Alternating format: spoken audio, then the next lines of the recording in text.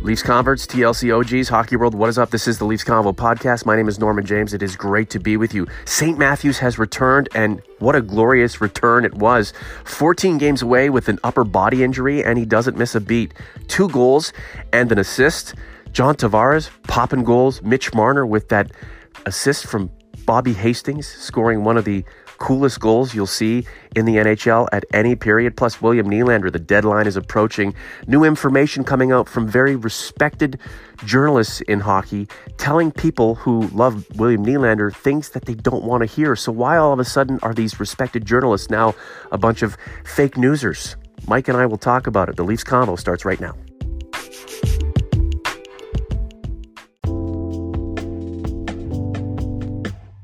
Here he is, my good brother from beautiful Buffalo, New York, the one and only Michael Augello. Hello, sir. How are you?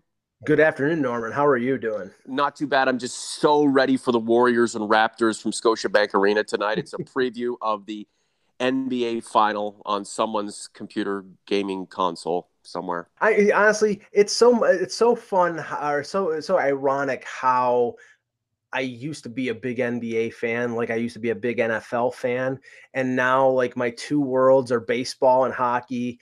And I barely watch the Bills games, and other than the NBA finals and rooting against LeBron, and I don't like, I've watched maybe a quarter of a Raptors game all year, and that's about it. So, it is a marquee matchup, and I know the Warriors were at the arena yesterday when the Leafs and Sharks were playing. So, that it's cool, but it's not on my radar.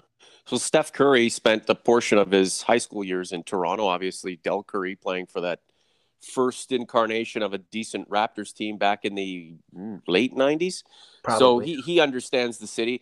Honestly, the Raptors, if you care about basketball, this could be the Raptors' best shot at winning a title, not only ever, but for a long time to come too, because I have a feeling there's going to be a bit of a teardown coming after this. And then, Kawhi Leonard, I doubt he stays in one of the most cosmopolitan, freshest, beautiful, biggest cities in North America, if not the world. Of course, he's got to go back and play in a major U.S. market like they all have done in the past and to varying degrees of success. Anyway, let's get into hockey. 5-3 Leafs over the Sharks. Austin Matthews returns.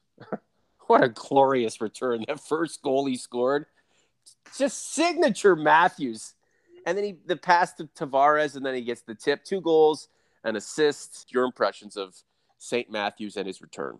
It's strange how he has come back every time he has been injured. Now it's four. I'm not accentuating the negative here, but he was out 3 times last year. He was out once this year for a little over 4 weeks, and every time he comes out of the chute on fire.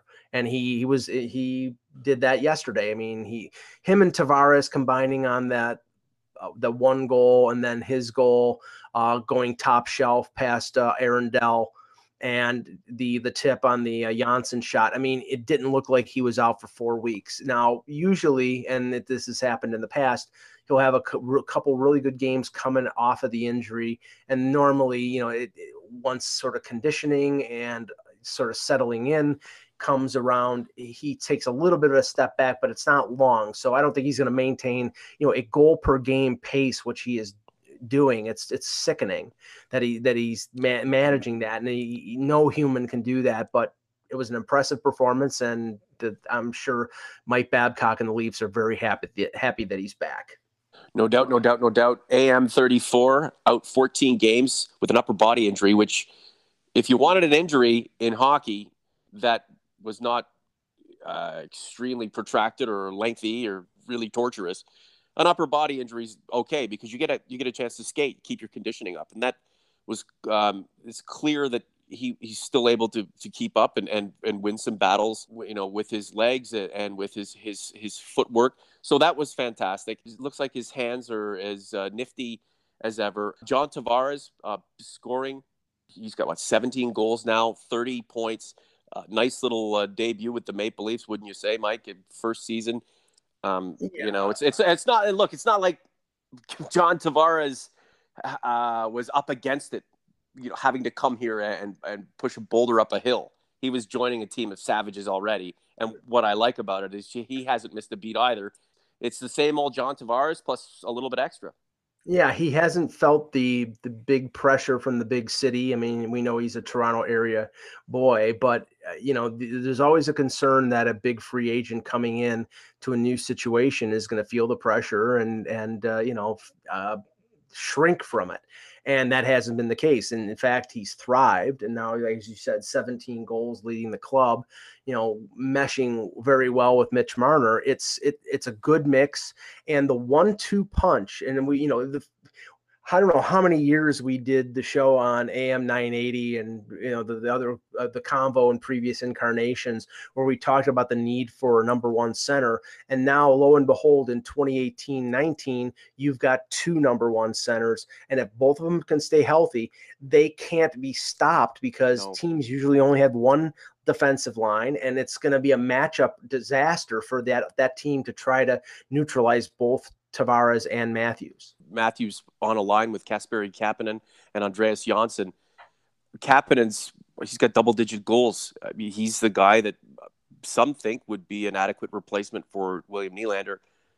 I suppose Nylander's on another level, of course, and we'll talk about him before we wrap up this abbreviated edition of the podcast, God willing. But, we're seeing Andreas Janssen pop in a goal. Igor Hazaganov scored. Travis Dermott scored. You blend in the tertiary support offense with Austin Matthews returning and scoring at an Art Ross Hart Trophy type pace, plus John Tavares doing his thing, Mitch Marner playing like the good witch who just does magical things every single time. And then if William Nylander were to come back, and he's not pouting and he's in for the ride for a good time, not a long time, other than this team beating itself, how you go ahead and beat it. And this leads me to my point about the Leafs being outshot yet again. We lament it, but I'm beginning to feel like those are just wasted emotions. It doesn't matter if you outshoot this team. You give this team a power play, and if you give this team 25, 30 shots, you can have 50 or 60 shots. I don't know how you're going to beat them because they have better scorers than you do. The problem is with that, and I know that there is a significant amount of the fan base who responded, who saw what I tweeted yesterday, because it was a game where, great offense, the power play was unbelievable, the top two centers are unstoppable, depth in the lineup, great goaltending from Freddie Anderson, and subpar defense. In the second half of the game, they gave up 40, I think it was 40 or 41 shots to the Sharks. And it's not about Freddie Anderson not being up to the task. He is, but the thing is, you cannot have your goaltender facing 40 shots every night. Eventually, and we've seen it in the last 2 years in the playoffs, especially last year, he was spent in the playoffs because he had to play 66 games and he faced the most shots in the NHL. And you cannot depend on your goaltender to be that much of a workhorse and have anything left for when everything really counts. Okay. So Mike, I have a question for you. What is going to be the more difficult task for a team like the Maple Leafs that is a couple of steps away from hoisting a Stanley Cup? Is it harder to fire up your offense, or is it more difficult to temper the action in your own end? I think that tempering the other team's offense is the most difficult task for this current team, because they're a powerhouse offensively, but if you look, they're not overly big. They have some players that are really good defensively, two-way players, but at forward they have, I think, mostly scorers. And on defense, I think you have two, maybe three pretty good defensemen, and then two or three defensemen who are average or below average defensively. So that is the challenge in front of Kyle Dubas. Can you add a couple players that will make a difference? And we have to say they're a legitimate Stanley Cup contender based on the fact that they went 9-5 without their best or second best winger in a contract impasse, and their best center out with a shoulder injury. They went 9-5. Yeah. So they're a legitimate cup contender, but they have to add those pieces before February 25th to be one that can beat Tampa, can beat Boston, can get through the Atlantic, and get to the Stanley Cup final for the first time since 1967. This is the Leafs Convo. Norman James with Mike Augello. Thank you so much for all of your support. If you're listening to us on YouTube, you like what you're hearing, please hit the subscribe button. It would mean a lot to us. Mitch Marner, Mike, does something spectacular literally every single night. 3 assists the other evening. And last night, the kind of play that has kids at schools across the country, across Leaf Nation, talking. The stick from Bobby Hastings. After Mitch's stick breaks, he grabs it in a 2-on-1 and fires to Tavares. How does Tavares even concentrate on accepting the pass and scoring when he's watching this guy on the other side of the ice doing wild things in the process of setting up his goal? It's mind-boggling, Mike. The funny thing is that the actual play, the actual pass, has gotten to be old hat because we've come to expect this out of Marner, the brilliance of his passing and his playmaking. The thing that impressed me the most was that, he breaks the stick, he goes to the bench, and Hastings not only has his stick, but he hands it to him with the blade out so that when Marner grabs it, it's one motion. It's not like he had to switch hands or, turn it the other way around. He had the stick extended for him that he could just grab it and continue the play. It was incredible. And I know that Marner and Matthews after the game gave credit to Hastings for that. And he basically got a third assist on that goal. Well, he didn't get a primary assist, so he's being raked over the coals on Twitter right now. Yeah, but I mean, this is the thing, and we're going to talk about Nylander in a second, but the ascendance of Marner since the second half of last year through to the playoffs, and now the first half of this year, is probably one of the main reasons that William Nylander is going to be traded. Not because of any animosity, not because of it's because the fact that you're going to have to pay Marner as much as what he's worth, and that is probably $8.5 to $9 million a year on a long-term deal. And you simply cannot pay two centers 11 and a half, 12 million like Matthews is probably going to get, and Tavares at 11 and Marner at 9 and then pay Nylander. It just can't work. That's why he's going to be probably traded. Come on, Michael Augello, cap over the cup. Well, this situation has changed in the last 24 to 48 hours because now, on this show, on my columns in Hockey Buzz, on the podcast and webcast and everything that I do, I've been consistent since probably July. If they can get Nylander on a cost-effective deal, that's all fine and good. But I've been an advocate of trading him and getting an equal return or close to equal return in the form of a top four defenseman. Now, in the last 24 hours, we've had Elliot Friedman, who's one of the best in the business, come out and say that he believes that even if they sign him to a bridge or a long-term deal, that William Nylander will not be a Leaf next year. Elliot Friedman is the one of the go-to guys, but since he said something to the extent of Nylander and the Leafs not being together forever and Nylanderites' hopes and dreams being dashed eventually, now he's wrong. You know what I'm saying? It's fake. Yeah, it's fake. Well, it's fake news from the guy who's given you true, good, juicy information about hockey for over a decade and a half, almost 2 decades. But because he's saying something that the Nylander people don't like, they can't believe it now. And this is what's happened. People they've lost their way. Anyway, I've tried to tune out that sort of byplay on social media because at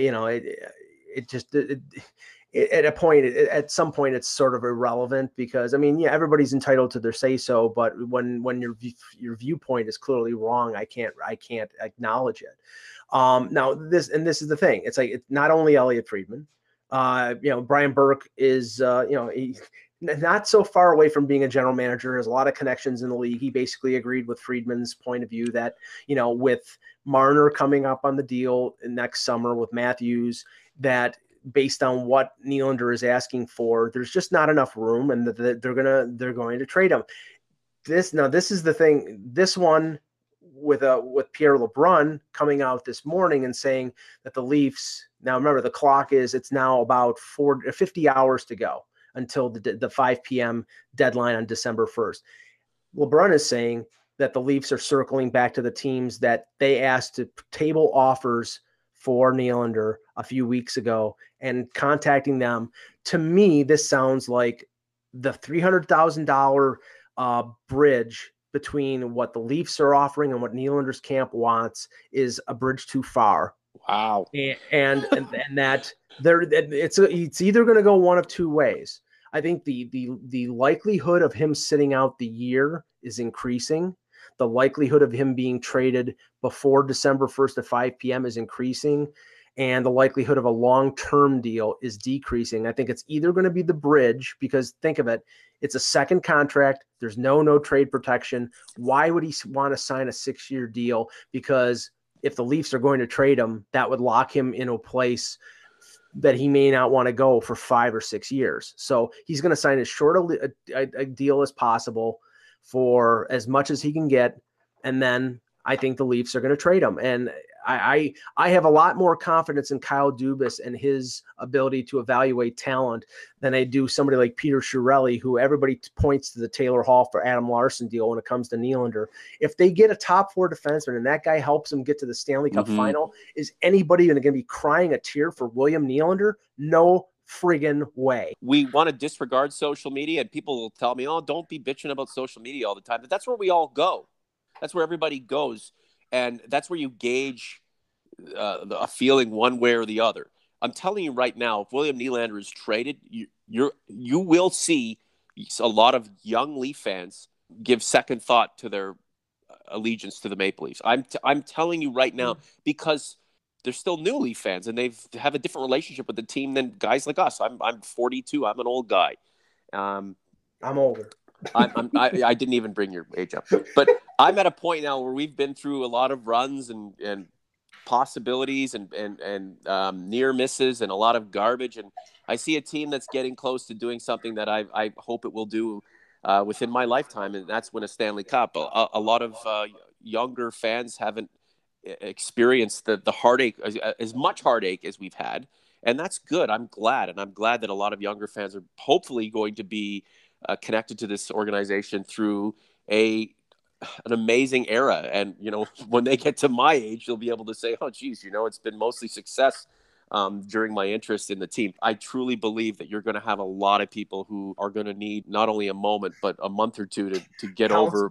Yeah, counseling to get over William Nylander not joining the team. I honestly think that Louis Gross and his father, for sure, and maybe even William himself, think that he's a $15 million a year guy. I think that, I'm not saying now, but I think they believe that he could be the best player in the league.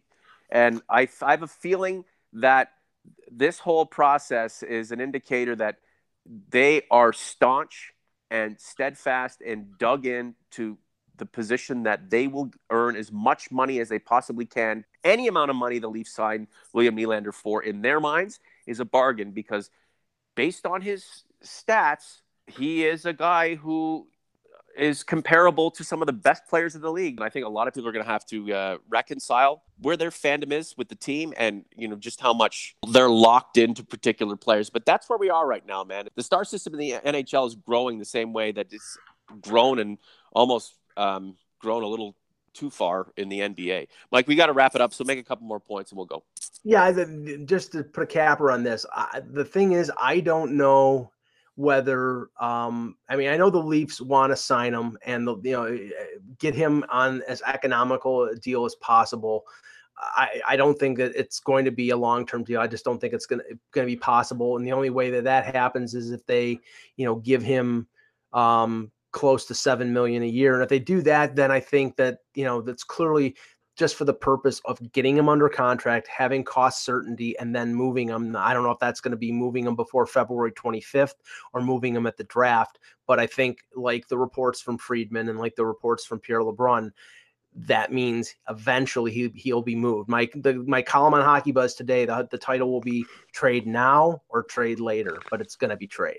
Yeah, go read it. And please subscribe to our YouTube channel. Follow us on a variety of podcast platforms, 20 and counting. We appreciate all of your support. Oh, by the way, the Maple Leafs, plus 26, best in the league, 36 points, tied with your Buffalo Sabres for tops in the league. Those things are going on too, but it's all about William Nylander, right? Yeah, no, it's all about it. Yeah. It's 24/7 Nylander until 5 p.m. on December 1st. That's all it's going to be. I can't wait for that Saturday night in St. Paul, Minnesota. Michael, as always, you are amazing. Thank you for your time. We'll talk to you soon. Thanks, Norm.